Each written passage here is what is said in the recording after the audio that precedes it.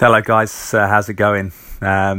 Just a quick post actually, just a thought. I actually live in Cheltenham, which I may have mentioned. Spent a lot of time in London as well for work at Sky Sports. But just interesting post about sporting events and alcohol and kind of how much people consume and sort of how they behave. I mean, for people who are uninitiated, the Cheltenham Horse Racing Festival is a 4-day event. Kind of a week really, though, by the time people come in and stay for the duration. Some people come for 1 day at a time, but it's Tuesday through Friday, usually the second or third week in March, around St Patrick's Day, which is today. Happy St Patrick's Day to all the people with Irish connections out there. It's obviously got a big Irish connection, actually, the races. A lot of trainers come over, a lot of jockeys, a lot of horses. And kind of for sort of that week, Cheltenham, which is a small Cotswold town, population of, I guess, around 100, 120,000 max, depending on where you draw the limits for the town. I think 70,000 on Friday, which is the Gold Cup day, the feature race of the week. So people pack down, and it's tremendous for the town in terms of financial resource, hotels, restaurants.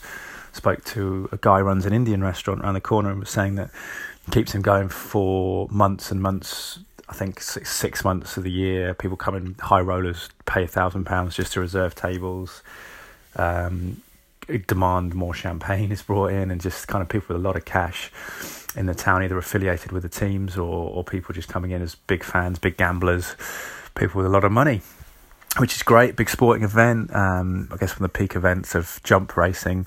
Not without its criticisms in terms of, I think, 6 horses sadly died this week in terms of the racing. But my sort of focus was some of the stories just that happened this week, just being around the town. It's sort of similar.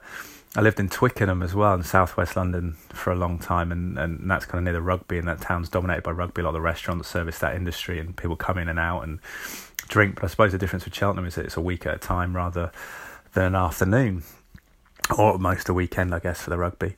But yeah, it's some of the things that you see is like kind of our back garden. There was someone banging around and trying to get into my daughter's Wendy house at 3 a.m. the other day. So I had to wander down in my boxer shorts and try and see what was going on. They'd left by the time I got there. Our shed was sort of broken open another day. I don't know whether that was people trying to steal something or just trying to find somewhere to sleep, too drunk to find a hotel. We live quite near the centre of Cheltenham, near some hotels and kind of a lot of the bars and stuff like that. And then I think there was another night I went out for just get a chocolate bar from the Co-op and a bit of water, fizzy water, and there's 2 kind of middle-aged guys who you think normally be quite reputable, dressed pretty smartly outside a bar in Montpellier in Cheltenham, which is kind of like a bar area, and sort of having a ruck over sort of posturing and chest pumping and trying to have a fight over some woman, middle-aged woman that was there.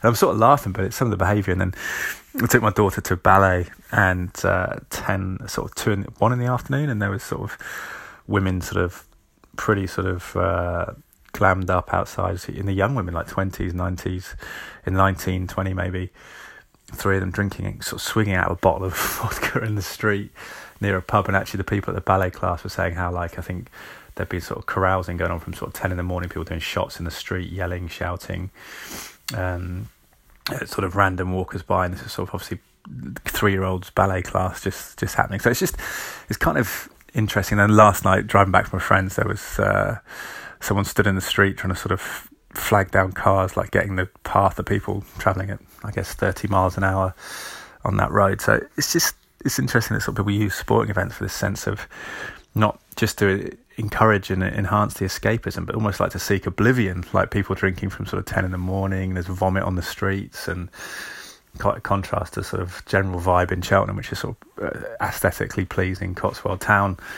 But it's just whether, is that a positive thing? We talk about sport and life, that it encourages that. Is it something that's inevitable, that people need that oblivion to get away from historically? I guess you go to the Colosseum in ancient Rome, get off your head on wine or whatever it may be. But you talk about appreciating the aspects of sport, the sort of dedication, the excellence, the synchronicity, I suppose, in horse racing of the jockeys and the horses, and the timing, the tactics of the race.